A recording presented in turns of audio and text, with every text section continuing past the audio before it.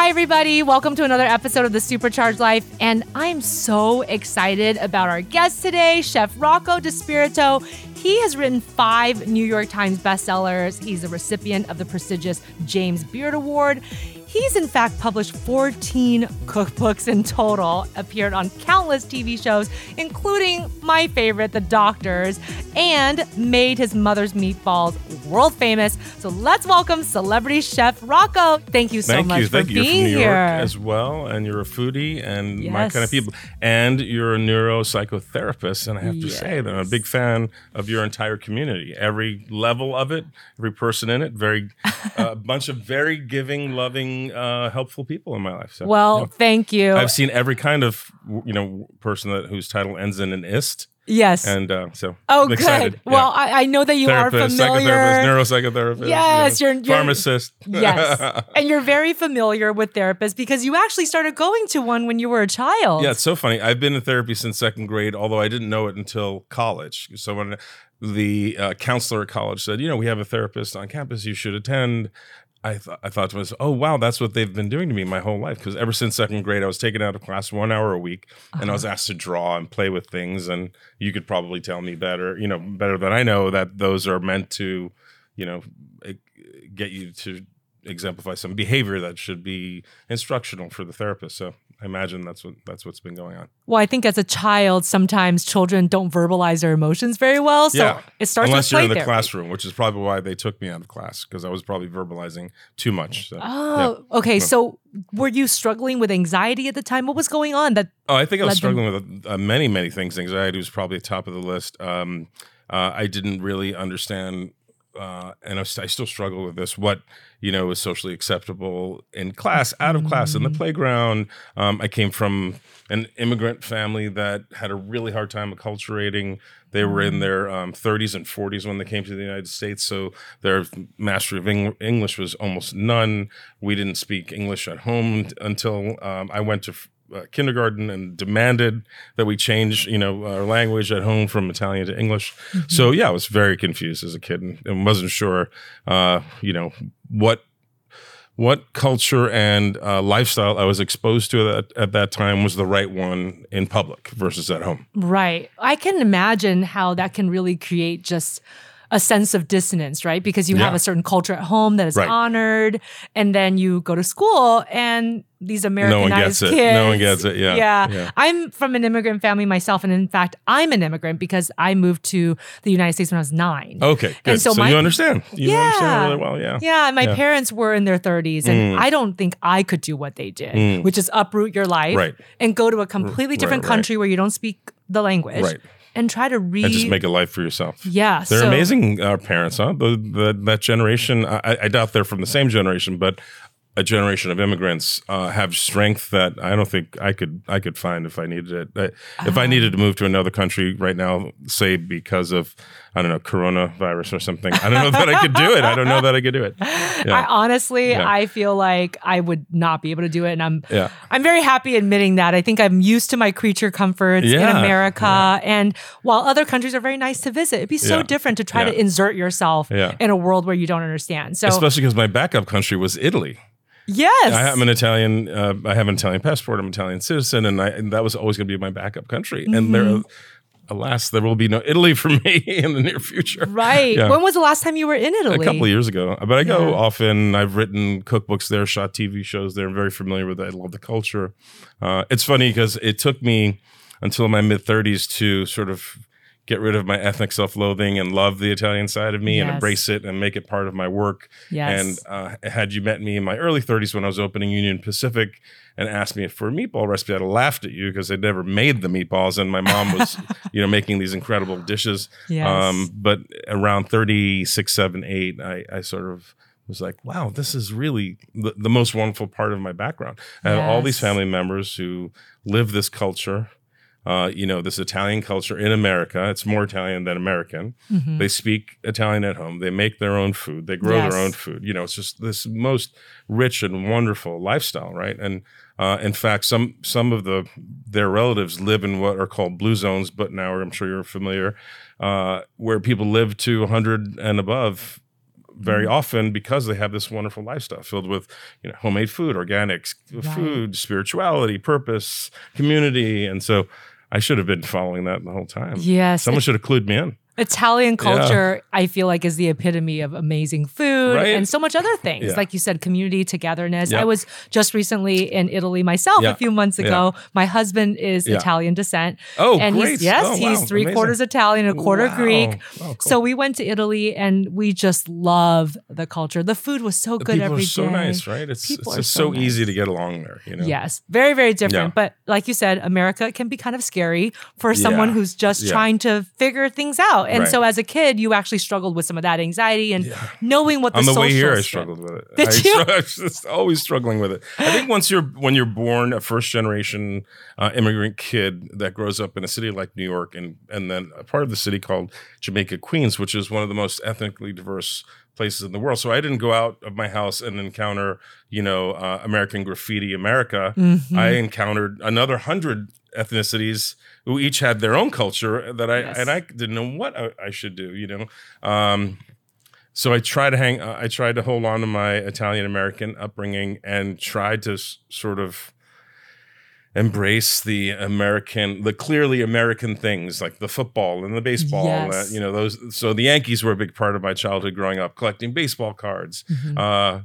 Oddly enough, Bruce Lee was a big part of my childhood growing up because he was as American as it got at the time, and he was on. His movies were out all the time at that time. Right.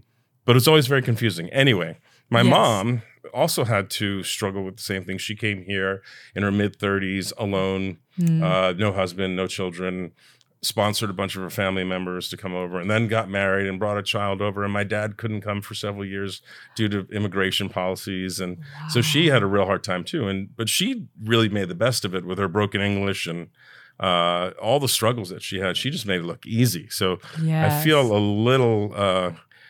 when I complain about this, I feel a little like I shouldn't be complaining because clearly other people will get through this just fine. Well, I think everybody's so different in terms of how they respond to certain types of challenges, because some of the challenges that you've had and the success that you've been able to achieve, I think other people, their minds would be blown. How did you do that? How did you overcome this? And I think one of the things that you have worked hard at overcoming is the social anxiety piece, and yet always being in the spotlight, because you're constantly on TV shows, you're a public figure. And it's so interesting to think about your origin story, where as a child, that stuff probably just freaked you out so much and you couldn't even imagine a career as a child, like as a young adult. I've told the story to many people about my early days at my first really big restaurant, where I used an acting coach named Nancy Banks, who lives in Los Angeles, to help me act through and simulate encounters with my customers, because I was so anxious and so unable to go out into a dining room and say, "Hey, how was your meal? I'm Rocco. I'm the chef. I cooked this for you. What do you think?" And it's funny because that was a time where I couldn't hide in the kitchen anymore. I was very happy hiding in the kitchen and just making great food and getting feedback through waiters and my partners. And then at some point in the 90s, the chef had to step out, because marketing yourself became as important as cooking. Marketing yourself became as important as making the great product. So it became a very difficult choice to make every night. How much time do I spend out in the dining room marketing myself versus how much time do I spend in the kitchen making the product perfect? Right. And that's when a lot of my other problems started with, becoming a known chef in the current industry that we're all familiar with now, thanks to food television and all the press chefs get. This is Jess Betancourt, the host of DNA ID, the only true crime podcast that exclusively covers cases solved using forensic genealogy. DNA ID goes behind the headlines to answer your questions about this remarkable new crime-solving tool, how it works, how cases are selected, why the cases were unsolved for so long, and how the justice system is addressing it. I include input from law enforcement to give you the inside scoop that we all crave, with a straightforward, no-nonsense delivery. You can find DNA ID on any podcast platform. Episodes come out weekly on Mondays. I'm actually a huge fan of food television. My favorite time to watch it is when I'm hungry. No, because then I just look forward to eating. I know. Then I just want to have a huge meal something, after. Covered in cheese. It'll be something covered in cheese. Yeah. I know. And it's so great because I actually learned so much, because most people are visual learners, but I especially feel like I am. So I like watching them prep the food and, I never thought about doing that or adding this ingredient. But I understand the dissonance you must have had when you thought, oh, well, my passion is to cook the food and make the product perfect. And now this whole other element where basically you have to market yourself and your food.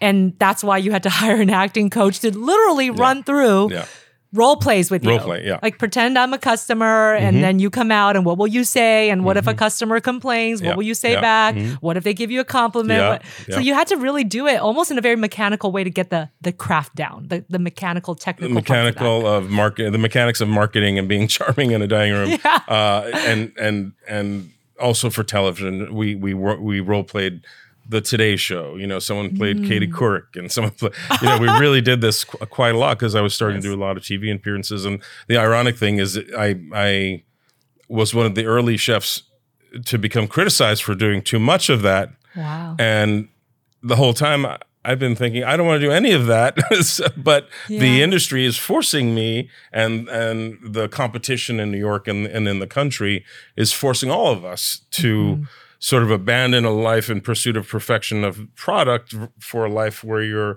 marketing 24/7, where you're, you know, hustling and pimping your product 24/7.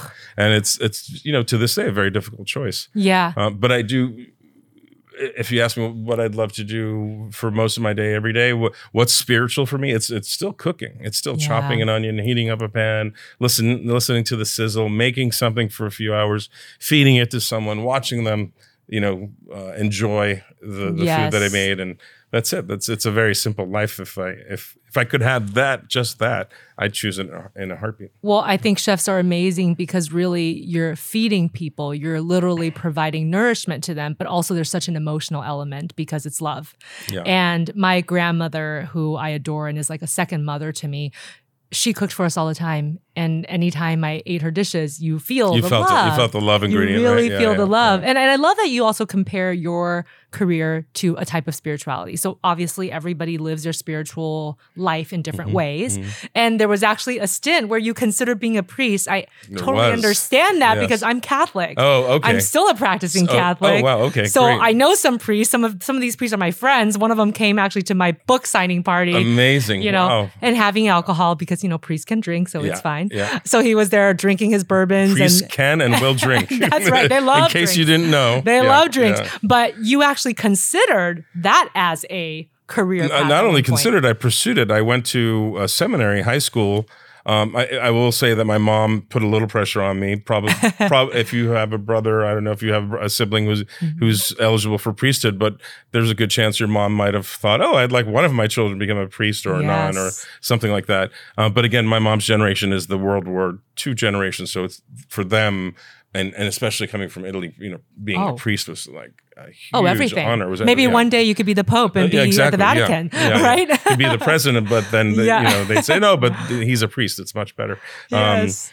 But I also looked at it through the metrics of what's good for me academically, and I was always sort of practical in that sense, and that was the best academic choice that I had. The kids who graduated from the school went to Harvard and Princeton, Yale, and West Point, and a lot of them also went to the major seminary. They called it the major seminary. 50% went to the major seminary and on to priesthood.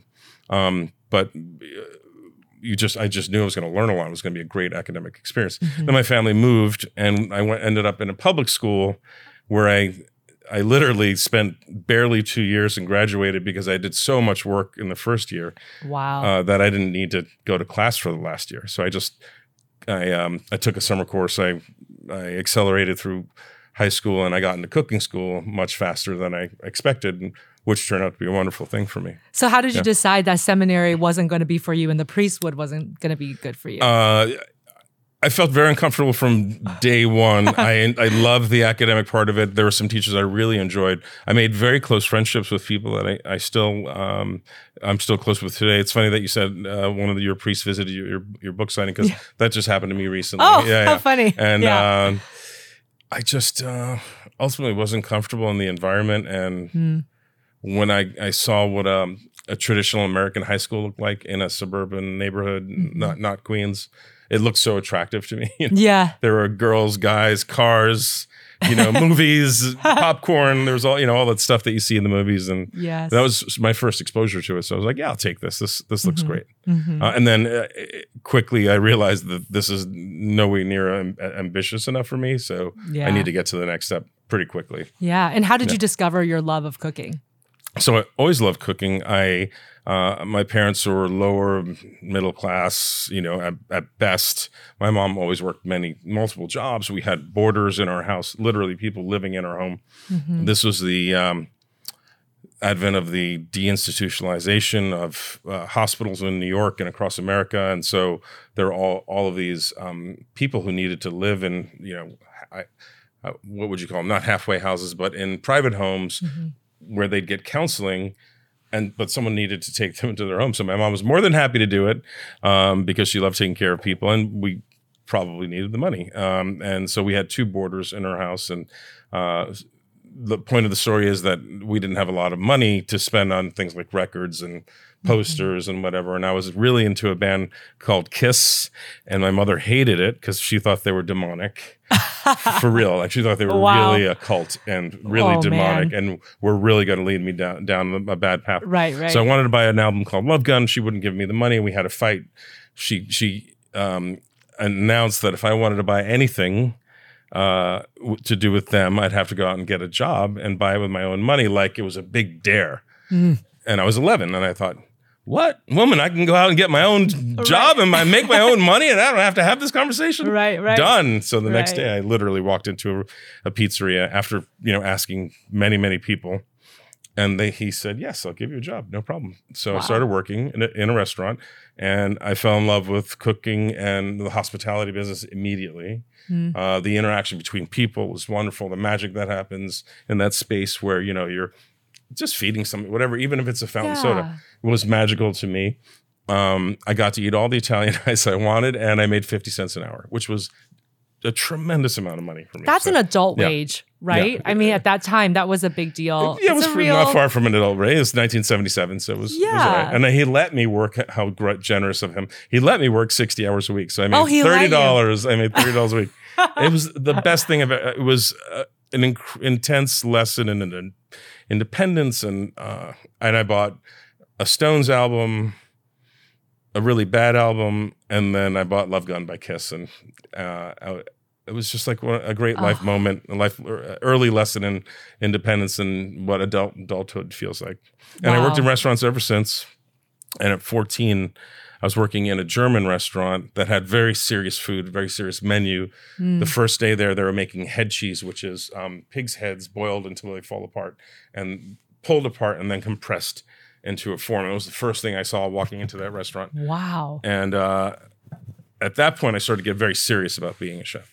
There were very serious chefs there, and so you had mentors there. Yeah, and at the age of 14, you really an idea formed in your head. You're malleable and enough to where people can be very impressive. And so there was a guy there who went to the Culinary Institute of America, and he was always talking about how great it was. And I decided that's where I was going to go, and I did 2 years later. Wow. So, what was your first signature dish that you remember? First signature dish I created and I'm most proud of is something I created for 2 restaurants before Union Pacific, a place called Dava. It was sea urchin with tomato water and mustard oil. And then I added raw bay scallops to it a few years later. And to this day, people know me for that dish. So it's not the meatballs. My mom was famous for the meatballs. Hers were amazing. Mine were like, okay, but it's that dish. And I wrote a book called Flavor, explaining how that dish pretty much summed up my philosophy on food and flavor, how 4 major tastes, sour, salt, sweet, bitter, make up all the dishes that we eat, and every dish is some combination of those. So that's my signature dish. Yeah, I'll show you a picture later. I would love Beautiful to see dish, it. I would love to see it. And that cookbook won the James Beard Award. It did, yeah. So that was your first cookbook too. Yes. So what year was that? 2002, I think. 2002, yes. So, and you've published 14 books. Yeah, they'll since let then. anyone write a book these days. I don't know. Well, I don't know about that. That's a very funny, self-deprecating humor you have there. Was that practice? Was that role played? No, I'm kidding. That wasn't. But it's really great that you have been able to be so prolific. And I think sometimes people think, how can somebody have so much creativity, right? Where do all your ideas come from? Because if you have 14 cookbooks, you probably have thousands of recipes just floating around in your head at all times. So I have lots of ideas floating around. Ingredients provide me with ideas. When I look at food, I get ideas. I guess the opposite of anxiety and depression is mania. So there's probably some of that going on, but there's always a natural connection between myself and food. And then when I learned how to cook healthy food in the mid 2000s, I really wanted to write a book about it. And then I wanted to write a lot of books about it because I feel like I discovered something sort of magical almost. And the Doctors was kind enough to have me on for that first book. And it's called Now Eat This. And then my cooking had a purpose other than just to entertain and fulfill some sort of emotional need at the moment. Right. And it became very important for me to continue to learn about healthy cooking and share everything I learned. Right. Well, there's some pros and cons to anxiety because obviously anxiety can be very troublesome, distressing, can keep you from doing certain things, but also anxiety can drive progress to a degree. And I know that you're a self-described perfectionist. So what does success mean to you? Because I think when people look at you and they look at all your accolades and all of your achievements, I mean, you've been on numerous TV shows, the 14 cookbooks, so affiliated, and so many people know who you are and your work. What is success? What's the end goal for you? What's success right now? How do I define it right now? Yeah. It's right now, I would define it very differently than I would have described it 20 years ago. Right now, it's peace. It's having peace, which means not a lot of conflict in life. Being surrounded by kindness and generosity. The ability to work or not. Not that I'll ever not work because that's just how I'm wired. I'm always working on something. But it's nice to be able to. I think success would mean that you could choose what you'd want to work on. There's lots of, mitigating factors and outside influences. So to be free of those influences and mitigating factors would be a definition of success for me. Eliminating fear from my life, not being so fearful of what's going to happen in the next moment, tomorrow, in 6 months. Our current struggles with all the things that are going on in the world are not helping me eliminate fear from my life. But just being at peace with whatever happens. I think that's the kind of thing a wonderful 95-year-old grandmother achieves on their deathbed usually. I'm not sure I'm ever going to get there, but that's what I'm working towards. Yeah, that's the goal. Yeah. Do you feel like you're a little bit of a catastrophizer where you think into the future and you're already seeing so many steps ahead to the point where if the worst happens, what's my plan? So I think about what's going to happen a lot, and often I imagine catastrophes. I don't dwell on it as much as I'm making myself sound like I do right now. I do have the ability to just say, "Oh, that's nonsense. Don't worry about it. Just keep moving through today and enjoy the moment." Sometimes, not all the time. So practicing mindfulness, which of course is such a buzzword, but it's important. Yes. Very important. I mean, impulse control is one of the first things I learned in therapy, and mindfulness comes from impulse control and being able to just stop the cycle and think and be conscious is so important, right? And mindfulness comes from that practice. I hate meditation, by the way, right? As a as a psychotherapist, as a psychologist, I actually despise traditional meditation. But I like other types of mindfulness activities, like a walking meditation, or there's a lot of different ways to have mindfulness. Even journaling is mindfulness. So once I got through that brain block, it helped me with that a bit more. But I'm not that person who can just kind of sit there. Yeah, I've tried it. I've tried many times. Yeah. I just too many thoughts racing around in there for me to slow down. I even went to a place to learn yoga and meditation. It's called Yoga for the Yogically Challenged, and it's at this incredible place in Big Sur, and you eat only vegetarian food, and it's designed for that. Beautiful. And I was able to do it there, but once I got out, I wasn't. But right. But yeah, when you were being guided through it, though, it was great when I was being guided through it. Yeah, there was guided meditation, and it worked really well. Yeah, I love that. And you mentioned that in the past, your success or definition of it looked different. So what was it in your 20s and maybe early 30s? What was that definition? The nonstop pursuit of something financial, something with a certificate, something with a newspaper article that came with it. It all was very outside, external, not a lot coming from inside. And while that's wonderful, and I do appreciate all those accomplishments and the recognition they come with, they don't fill the void. They don't fill the space that we're all trying to fill every day. So, and I'm very grateful for those opportunities. And to this day, the fact that at the Standard we made it into the Michelin Guide was so important to me, and I'm thrilled that we did it. But it's an external thing. It's not long lasting. Right. So back then it was a lot of reinforcement from people on the outside, and that's all I was sort of after. I mean, I did have a pure interest in cooking, and that turned into creating things for other people to enjoy that they actually enjoyed. And I knew that was true for a fact, and was very lucky to be in New York at that time cooking at that. It was a very special time in New York. The New York customer base allowed us to be very free as artists.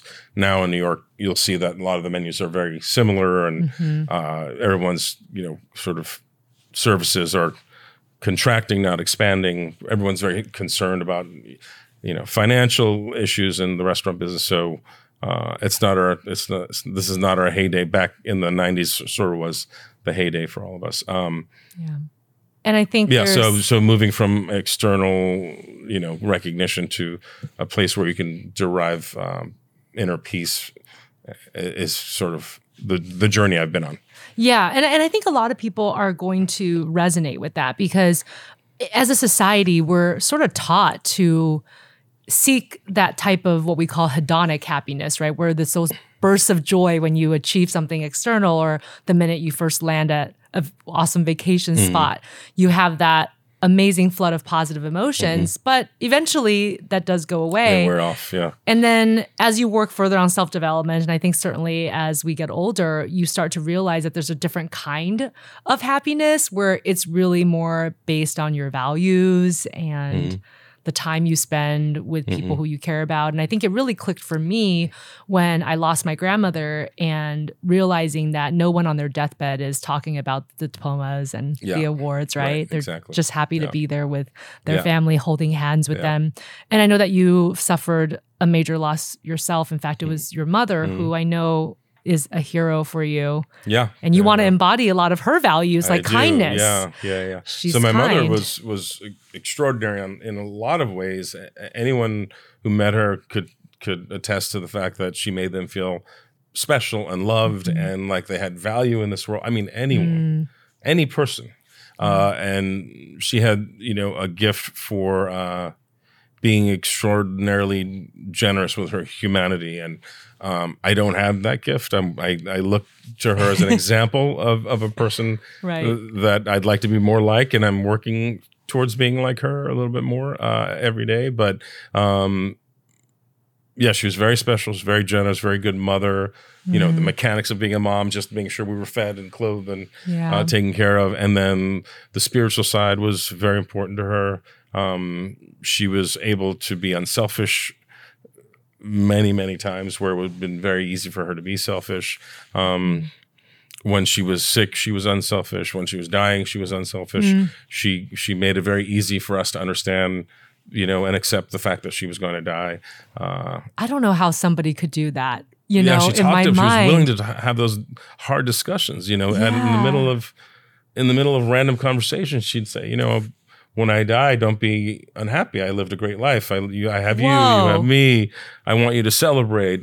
Please play music at my funeral. I mean it when I say I want you to be happy, And she left all these crazy instructions, and I carried them out at her funeral, and I got criticized for it. I was like, this is literally what she asked for. So she had the presence of mind to be able to conquer the stuff that this world, the challenges that this world brings you. And I think it was her spirituality that helped. It must her. be. Yeah. But still, I consider myself a spiritual person. I cannot imagine myself having so much peace while you're struggling with the fact, right? Because she was the one who She Right, knew she was the sick she was person. going to be Yeah. dying. And Yeah. actually, I guess this happened in 2005, right? Was when she first became sick So after a heart she attack. had the Yeah. About- and then about you then, yeah. and then you became her caregiver. I became her which, primary caretaker. Yeah, which is such a also it's just a little bit of work. complete It's no big switch. deal. You can do that in spare time. No. Yeah. No, So I if you're a mean, good that is- caretaker, it becomes everything, right? It becomes Yeah. your primary job. And I was very happy to do it, and I wouldn't change a thing if I had to do it again. And I'm thankful because I don't know that I would have had those 11 years with her as close and as meaningful and as rich an experiences as it was if she and I didn't need each other, or she didn't need me to be there for her like that. So I'm sort of grateful because most people don't see much of their parents as they, leave this world, right? Right. Yeah. And you were extremely busy professionally, and yet you Yeah. were her primary caregiver. Yes. So how did you Yes. balance those responsibilities? Because each one is definitely its full-time job and a half. Yeah. So the first thing I did is I moved her next to me. We lived literally next door to each other in New York City. I moved her to a facility that had some supervision at first. And then when it was clear she needed 24-hour care, which she refused for many years. Yeah. I finally won that fight after her stroke, and I got her really good 24-hour care. But I obviously had to supervise and maintain all those relationships. And I had to learn a lot about medicine and how hospitals work and how doctors work and how to advocate for I hired consultants who were advocates, nurse advocates, Yes. physician assistant advocates. And if anybody's listening and they're going through the same thing, hire those people. It's worth every penny just to know that you can advocate for yourself, just to watch someone do it for you and then learn that you Yes. can do that for yourself, Yes. is an amazing epiphany. It's such an illuminating moment when someone goes up to whoever comes in the room and says, "Hey, by the way, boom, boom, boom, boom, boom. I want to see the Yes. results now. Go back, get those results, come back, you report to me." We never have that So experience in the great. hospital. Usually Oh, no way. they tell us what to do, Deferential right? to the doctors, You're right? like, oh, yes. Bowing and bowing and That's bowing. right. And meanwhile, the care is often not coordinated, and Yeah. medicines are contraindicated. I mean, there's so many things that you need to be cautious about. So someone has to have their brain on that full time. And that was me. And I feel like someone should write a book about how to, I'm sure there are plenty in existence, but that learning curve from going to, from just a child to a caregiver is pretty steep, and there should be at least a 10-page manual. Maybe an 100-page manual, because it yeah. is such a flip in responsibility, roles, and identity. Yeah. This is the person who gave you life, who took Right, care of you. right, They're right. your safe haven, and all of a sudden Right. it flips, and Yeah. you're their safe haven, but yet I'm hearing that at the same time your mom still continued to be in her own way, because she kept saying, "Don't worry about me. It's okay." Yeah. I want to die. Don't worry. I'm good. I know where I'm going. I'm going to be fine. Let me die. Let me. Nah, that just blows my mind. Yeah, I really yeah, can't comprehend as she is Yeah. beyond this world for Yeah, sure. yeah. But I think that sometimes people, in an effort to try to empathize with you and maybe provide you with some comfort when your loved one finally passes away, they say things to you like, "Well, at least you had a quality time with her, or at least you had time." And I think sometimes they don't realize that when there is a chronic illness that gets dragged out, you're basically then just grieving the entire time. Yeah. And getting the years and years. understanding that this is the beginning of the end, right? Right. The first heart attack, I thought, oh, this is okay. We're going to fix this. She survived, and doctors were like, yeah, she could live a long life after this. And then every time something else happened, it was like, well, she might live another 5 years. She might live another 6 years, another 3 years. So that slow process where you realize this is absolutely for sure the end is a tough time. Right. So when we got to the end, it wasn't as tough as I expected it, because she'd been preparing us. I'd been preparing myself, and all of our doctors and all the people around us have basically been telling me for a year or two at that point that at some point there's going to be so many things going on, we're not going to be able to get her out of it. And she had great care, and those doctors and nurses and HHAs, that home health assistants, were like truly angels and did so much for her and treated her like family. And then while you're doing that, of course, you can't take care of yourself, right? Because you're trying to earn a living, take care of your mom, do all you that come stuff. Last. And so I had a few rough patches with myself. I got through most of them. I'm sort of coming out of another rough patch right now because I had back surgery, and the self-care just falls to the bottom of the list. And I wrote a book about health and wellness that just came out, and so it's kind of odd because I'm not in my best shape ever, and I've been on the show in my best shape ever. Well, the doctors. When I say this show, I mean the doctors, right? I think of it like my family because they've been with me this whole journey. And now I'm getting people who are saying, you look terrible. Like, how can you sell a book on health and wellness? I'm like, well, we're not perfect, Right. We have rough times too. Yeah. And I come right out front and say, listen, this is not me at my best, but this book is a good book and these recipes still work and keto will help you lose weight. Yeah. So there's all that going on right now. It's so annoying that you have to defend that. Yeah. And as you mentioned earlier, because you have to market your product. That's why everyone's looking and they're saying, well, but I have this other picture of you from X year and you look this way. And it's so tough because I think you bring up this huge element of self-care that people still think that it's selfish, that there's a lot of stigma against it. And especially when you're caring for somebody, a loved one. I feel like sometimes it feels like a little bit too indulgent almost to be taking care of yourself in that moment, or at least that's the perception. Well, these other things have to come first. My businesses, my career, my mom, other family members who are grieving my mom, and then where does that leave room for you? So what were some of the rough patches that you went through during that time? So leaving Rocco's and Union Pacific when my mom first became my dependent, I guess you would call it, or the person I had to care for, was a rough patch. My self-care was zero. Then I got through a couple of accidents and I don't know, magic and the universe speaking to me. I was asked to be on The Biggest Loser. I was asked to do a triathlon for charity. My doctor told me my numbers weren't great, and I'd been complaining to him that my numbers weren't great my whole life. And he'd always told me that you're a hypochondriac, you need to get, you need to stop worrying. Your numbers are great. You're a young man. You're healthy. And I remember him saying, hey, guess what? Your numbers are finally not great. So congratulations. You have something to worry about. And he said, I need you to get on these medicines, because I don't like how the numbers look and I want, 20 years from now for you to be okay. And I remember we went through all the medicines and there were 3 medicines and that was a lot for me, going from 0 to 3. Right. And we talked about side effects. Side effects are all terrible, of course. And then he said, but you could also diet and exercise. And I said, oh, you mean if I do that, I don't have to take the medicines, or I'll still have to take the medicine? He was like, if you do that, you probably won't have to take any of the medicines. He said, I tell everyone that, but no one ever does it. I was like, okay, I'll be the first. Let me be the first. Yeah. And so that confluence of events and the triathlon especially got me on a path where I was really taking good care of myself and learning what taking good care of yourself means, learning what foods will get you there, what foods will get you to a good weight, what foods will sustain tremendous endurance, athleticism like a triathlon. And it was a several year period, but I got to the best shape of my life and I was in my 40s.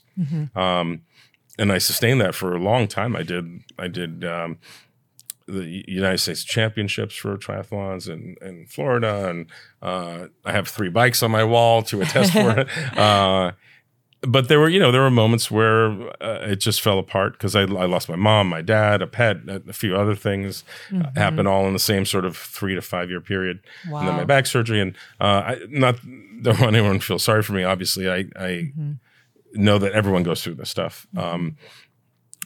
But it was just in But it's just a lot, it's a lot of stuff Yeah. happening. Yeah, it's a lot of stuff happening. Yeah, well, and then you lost your mobility for a bit because you actually needed spine surgery. So were you born with scoliosis? Yes. How did you keep it at bay all of these years? I remember those exams, bend and they look at your exactly. spine. Yeah. So in my time, there was really nothing they could do. Now they can fix it before puberty if you have it, and if it shows up during puberty, which is where most of the time it does. They can still fix it. I mean, if you go to a great chiropractor, they can absolutely straighten it out. I don't know if you're a believer in chiropractic care or not, but I am a huge believer in, functional medicine. And my chiropractor is the one who asked me to do the triathlon, by the way, for his charity. And he didn't tell me it was a triathlon until it was time to show up, basically. And so he kept me working and going without surgery for many, many years because he was really good at what he did. And the whole time he said, listen, I'm going to keep you away from surgery as long as possible. Eventually you're going to need it. I know that. But for the next 10, let's see if we can go 10, 15 years. We went 20 years, without surgery. And then finally it's just, nerves get compressed and all of a sudden your right leg doesn't move anymore. And you're in a wheelchair trying to get around and you need surgery. And luckily in New York, we have some of the best doctors in the country. And so I went to a place called HSS and they have a great doctor and he took care of it. But it was, it was months of being in a wheelchair, months of complete immobility, and then recovery from surgery, which takes time. I remember trying to get on my bike, which is something I did multiple times a week. An average ride was 40 miles, 60 miles. Wow. And I did that 3-4 times a week with such joy in my heart. I really loved it. Yeah. I remember getting on my bike. I think it was three months after surgery, which was the minimum time you had to wait. And I waited for the day after the minimum time, and I couldn't go a mile, and I was just so crushed, And then I tried to do my soul cycle, which was something I did a lot, and just couldn't get through it. And I think I got really discouraged. But it's time. It's probably time for me to get back on and see what I can get done. Yeah, I mean, you had major surgery. You had a discectomy. So those things, I mean, some people never feel like they can bounce back. Is that right? Way. Thank you. I mean, Thanks so for it's not, no, I mean, you'll be fine. But I just think that people feel that way afterwards. No, I know you're right. It's just a perception too, because it takes a longer period of time to train back. Yeah. Everything is so much slower. Yeah. So I have to get my bike refit, which means there's a new normal. I can't sit in my bike the way I used to. I'm going to have to get the old man fitting now. Right. Which everything is upright, Yeah. Way to deal with all of our existential crises, right? And I think, again, not everybody is a saint like your mom. I think almost every one of us has existential crises of death, changing bodies, things not working the way that they used to. And you had to confront all of those things at the same time. So you did have this, as you just described, this rapid succession of just loss after loss after identity change. And there was just so many things happening at once. And it's not hard to imagine why the self-care just completely went out the window. So as you think about that now, and as you're getting back on that journey, what led you to say, no, I've got to start doing that again, start taking care of myself and reorient yourself towards that lifestyle? Utter disgust with myself, clothes not fitting anymore, people reacting not so kindly with less generosity than they used to. And the sense that I really understand how to do it, right? So I've written about it. I've done it myself. Yes. I understand the mechanics of it. I understand the philosophy. I understand the science. And I guess I've just, it's taken me a couple of years to understand. I worked on the line for 2 years straight at the Standard and was able to do that. Funny enough, that skill never is compromised. So I can do that anytime, anywhere for 15 hours, no problem. And I did that every night on the line at the Standard. And I'm not sure, it must be muscle memory or something, but no matter what my physical condition is, I can cook on the line for 14 hours. Anyway. Wow. Some of the reaction is, I understand that some of the reaction from the public comes from just a silly place, but some of it's legit because I have been for over 10 years trying to be a model of what living a healthy lifestyle means and writing books about it and being an advocate for it. And I understand their disappointment. I'm disappointed too. So that's figuring, pretty prominently.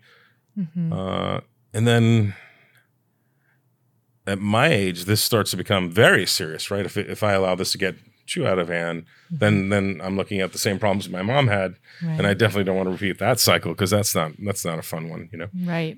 Yeah, and I think that it is hard because sometimes people think, okay, you're a health and wellness role model, and somehow you're supposed to have it all figured out. I think it's so much more motivating and inspiring when you can actually see their entire journey, all the pitfalls, all the times when they struggle. Because if you never struggled, how can you teach people and actually relate to them on that level, right? Because if you don't know what they're going through and you just say, well, do this because this is what happens, I don't know if you have any credibility in some ways, because then you haven't even dealt with the challenges. So how can you know what it's like to be on the other side? And so while people are judgmental, I think it says a lot more about themselves than it does about you. But I know that at the moment it doesn't feel that way. You know, and there have been people who've said, I don't love that you're going through this, but I really think you understand me now. I think that you understand what the average person goes through, because I'm not average in the sense that I have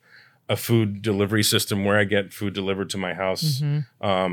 It's my business, so it's not that unusual that you would have your own food sent to you. But I eat the best food you can make every day.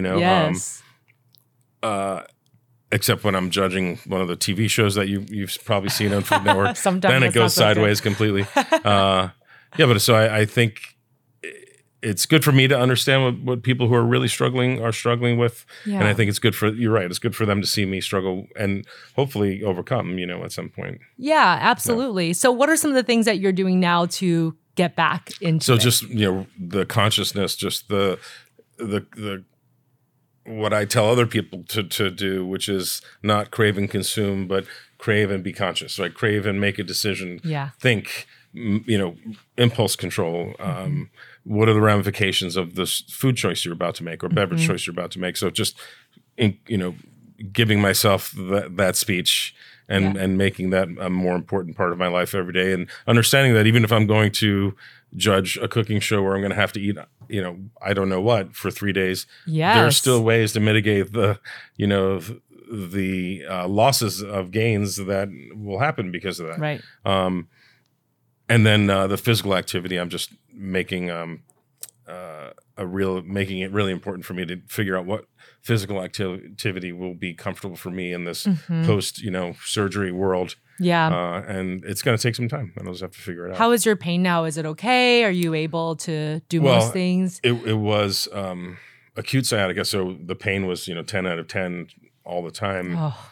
Now it's in the 2-3 range. Good. It'll always be there. I mean, and my doctor thinks I'm going to need surgery again in about 10 years. The crazy one with all the pins and rods. And all that stuff. Yeah. So. But you got 10 years. Yeah, I've got 10 years. You got 10 years. Yeah. Don't think about that if I give now. myself those 10 years, right? If I make sure because being healthy and having a low body weight and all that's very important in terms of how your spine, heals and. I will be the first to admit that I struggle deeply with existential crises, and actually it didn't really happen until my grandmother died, because again, she was such an important figure for me. She was the reason why our entire family was Catholic. She was the first one who was converted when she was in Taiwan. I was raised by her because my parents were both so busy and working for the first few years of my life. I didn't really see them much because they would come home after I fell asleep. It's great. You were lucky. Grandmas are the best. Oh, they're the best. She walked me to kindergarten. She cooked all my food. So and cool. Yeah, but after she passed away, I became deathly afraid of death, actually. I never thought about it before. I had this very, cavalier thought about it. Like, we all die sometimes. Big deal. Sure. No big deal. And then somebody actually close to you dies and you all of a sudden just come into focus with this idea of our life is mortal. Yeah. And I have had some sports injuries throughout the last few years. And again, after every sports injury, each recovery period is longer. Yeah. I have to be so much kinder to my body. I can't eat the way that I used to and look the same. So it's like my runs get longer and longer so that I can still eat because I'm a foodie. So I think all of us struggle with it to some degree. You have to make those changes, and having a well life is hard. And when you have a tough day, sometimes you just think, I'm not going to exercise today. Yeah. And then one day turns into 10, right? So it's very easy for that to happen. And to slip into that cycle. Yeah. But there is so much positivity that you still espouse all the time. And like you said, you wrote this book, and despite the haters, it's still a good book with great tips because you've lived that life too. Yes. You've done that and it's worked. Very solid science. And it's nice because every time I write a cookbook, I'm trying to push forward a little bit. So when I write these books, and and I come on the doctors, and and I'm explaining to them my theories and trying to get them to eat black bean brownies, and met with some resistance. It's a struggle. So I'm basically trying to pitch this new idea in weight loss, like my Pound a Day diet book, which is essentially a book on keto, right? It was a keto book. It was a low carb book, and it happened to have black bean brownies in it, and Dr. Stork didn't like them. So but with the keto book, it seems like it's the right idea at the right time. Everybody seems to know what keto is. Everybody knows it's a low carb, high fat, diet, and half the people I talk to are on it and getting success, and achieving success with it. So it's nice to have that finally. And it's funny because 3 years ago when we first conceived of this book, the Comfort Food Keto book, we weren't sure if we should use the term keto, because even 3 years ago, we felt like it was a little bit experimental and might be scary. Yes. But it turns out 3 years later, it's really just the perfect timing for it. And the people who are doing keto, and there's a lot of them, are bored of the recipes, because most keto recipes are very basic, right? It's just like eat a steak, put some cheese on it. Yeah, it sounds great for a while. Bacon, right? But after eating bacon straight for 3 weeks, you might want something else. Exactly. Yeah. So I took the dishes that did well in my previous books and ones that got great reactions to, including the meatballs, of course, and just turned them into keto recipes. Mac and cheese. Yeah, mac and cheese. It's mac so and cheese. great. There's no mac in the mac and cheese, but it's still delicious. It tastes like mac and cheese. That's all I care about. Exactly. And congratulations, because your book is #1 today, which is so amazing. I really can't believe it. Yeah. Well, it shows that your hard work pays off, and people just love your ideas. And again, just being creative and really using it as a way, not only a path and lifestyle towards wellness, but it's so filled with love and it's filled with passion. And I think that's why you appeal to so many people, because people look at you and they think, this guy loves what he does, right? He loves what he does. He's found his passion, and not everybody can do that in their lifetime. And I think in our parents' generation, it wasn't even really about that. No, they come home, they put food on the table. It's great. It's a great life. They inherited their careers usually, right? My dad was a cabinet maker because his dad was. Right. My mom was a seamstress because her mom was. Right. So to really break the mold and to do your own thing is so amazing. And my podcast is all about teaching people to supercharge their life. And I think you really embody that, because you have supercharged all of these aspects of your life. But also the self-care went to the bottom of things for a bit. So I think we should talk about that. I really like to give my listeners a practical tip that they can take and really improve their life that day. And I think so many people who are listening, they get it. They're like, wow, self-care after loss, any kind of loss, whether it's your physical mobility, your parents, what you thought your career looked like in one aspect, the restaurant aspect, and then doing something else, kind of reinventing your career. But all of those things are losses. And it's so hard to care for yourself after each of those losses. And you had so many at one time. So what are some tips that you can give my listeners who struggle with that, and again, still think self-care is selfish and all of those different ideas? One thing keeps coming to mind, because I'm speaking to you, a person who's a neuropsychiatrist, is that you should work with a therapist at any age, at any point in your life. If you can find a kind therapist who can give you direction generously, and not just sit there and listen, it's going to be a game changer. It was a game changer for me. I believe that if I wasn't the kid that got taken out of class since second grade, and I didn't find the wonderful therapist I've worked with my whole life, I don't think I'd be here talking to you. I think I might have ended up like a lot of the kids in my neighborhood, which include death from overdose, death by police, death in other forms, jail. I grew up in a really rough part of Queens, and those kids didn't have a lot to look forward to. And a lot of my really good friends ended up in very bad places. I'm not sure that wouldn't have happened to me if I didn't have the help. For some reason, people wanted to take me out of class and help me. If you're a person who is struggling and there's someone who wants to talk to you, or if there's someone in your church or even a professional therapist that you happen to know, or if you don't know, look up in your book of insurance is probably someone you can go to, and they are game changers. These are professionals with no agenda who will listen to you talk about things that no one else will listen to. And I know there's a lot of people out there who like to say, I'm not crazy. I don't need therapy. Yes. I'm not a crazy person. It's so not about that. And it's come a long way too, even in my lifetime. Yes. From sort of like classic analysis, Freudian analysis, where you just sat and talked all the time and no one ever said, you're on the right track or you're not. No, they just lay there. It's very different now. So that's one massive tip that I'd like to share that has been a game changer for me.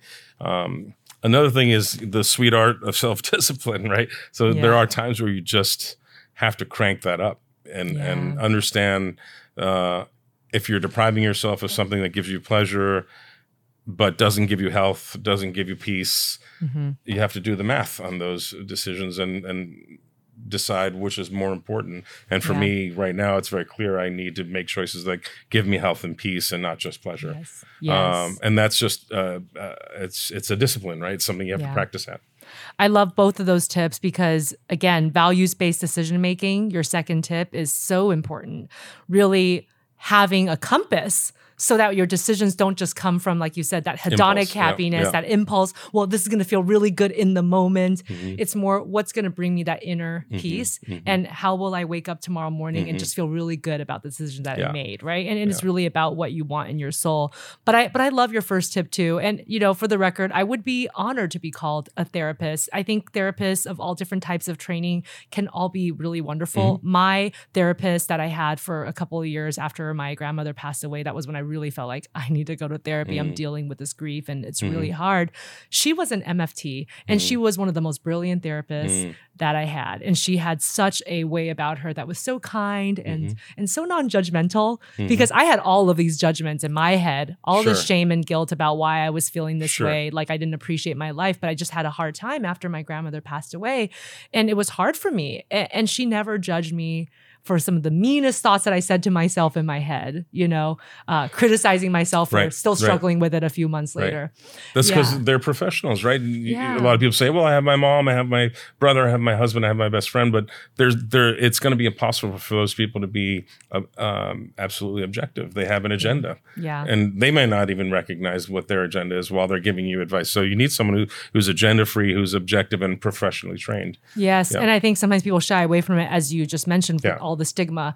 I came from Taiwan. I mean, psychologists weren't really a big thing there. I'm sure. If I stayed there, I probably wouldn't be a psychologist because it's not really all that accepted even today, even though they've made a ton of progress as well. And so I even had self-stigma when I was signing up for therapy, but I was just thinking, you can't be sitting on the other side and treating patients when you've never ever been on the side of being a patient yourself and sitting in that chair. So that was what got me through the door. But I think what got me to stay is, like you said, really making sense of the fact that you don't have to be quote unquote crazy or suffering from a severe mental illness to go to therapy. Professionals can help you through difficult times in your life and teach you coping strategies. And I'm very thankful for my experiences in therapy. If you need to see a psychiatrist and you do need medicine, don't be upset with yourself. That's okay because too. It's okay and it may help in the short term and the long term forever. There are, a number of ways to treat yourself when you're facing these obstacles. And I feel like some of the more valuable ones, like the ones we're talking about, are the ones people are most afraid of. Right. And then one other thing that I think has helped me, even though it's led to some criticism of my choices, is not being afraid to pursue things that are naturally your passion. So when I stopped cooking at a 3-star New York City restaurant and started cooking healthy food and doing triathlons, my chef friends thought I lost my mind because they thought I'm now going to be a hospital chef, and cooking healthy food was for hospitals and not for real chefs. And the judgment of your industry. So sometimes you just have to say, but that's what's making me feel really good. And if you're lucky enough, you can figure out a way to incorporate it into your how you earn a living. And if you can do that, that's ultimately the best, right, of all things. So don't be afraid of the judgment that, which I don't think exists too much now. Everyone has 3 gigs and a side gig. So people are doing that much more now. So, but in the 90s, when I left a 3-star restaurant to pursue whatever it was I was pursuing, people were very confused. And if you're worried about, outside reaction, that's always going to be a major roadblock. So you have to just not care about that. Right. At some point, you have to sort of block that out and do what makes sense to you and what feels good to you. Because I've always had a hobby of the performing arts. And actually, what you said really spoke to me because I was very heavily judged when I was in my doctoral program. And people thought, oh, but you're doing musicals on the side? Are you serious about your career in psychology? Right. And I feel like it's okay to have both. It's okay that I like to sing and I like to dance awesome. and it's fun. Yeah. I'm still very serious about my psychology career. And in fact, it was that side hobby that really brought everything together for me. And that's why I've been so blessed and fortunate to have a career as a psychologist in the media, because that's really where those two things came together for me. So I think it's a great message for people. And I think for people who don't know where to start with their self-care, I think of self-care as having 5 major elements. There's the social piece, the emotional, the cognitive, where you challenge your brain, the spiritual, and the physical. And if you don't know where to start, just think of one activity to do each day that nurtures one of those areas. So, take care of your body, take care of your mind. And pretty soon you start to get into a routine with it. I think it just becomes a way of life as opposed to, I'm doing self-care now. Here's the 30 minutes where I do self-care. And it doesn't have to be so robotic. It can be really free. It can be really all about your passion and maybe a way for you to find a new hobby too. Sure. Yeah. Do you find that having a friend who has similar interests that can share your, the hobbies or whatever it is that you choose to enhance your self-care are important? Like I have a friend who's really into tea. Oh, and so fun. when I have tea with him, it's absolutely self-care, and it's sometimes it feels self-indulgent, but it's definitely a great moment for my, inner outer health.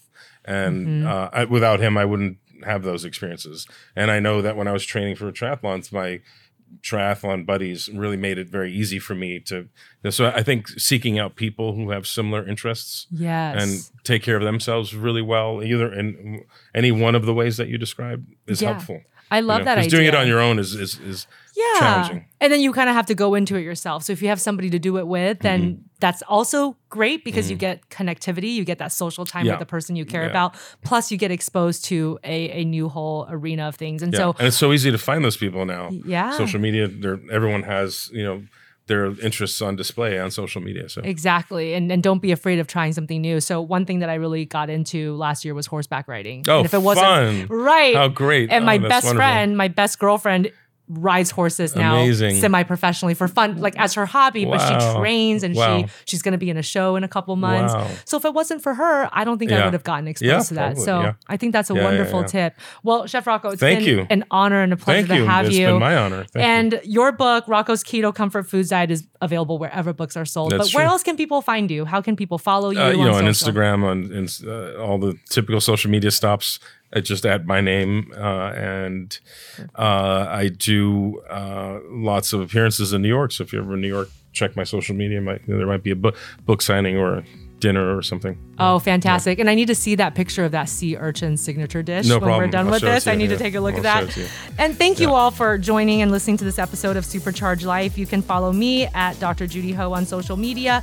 Be sure to subscribe, download, listen, and tell your friends about this podcast. I'm Dr. Judy. Now go supercharge your life.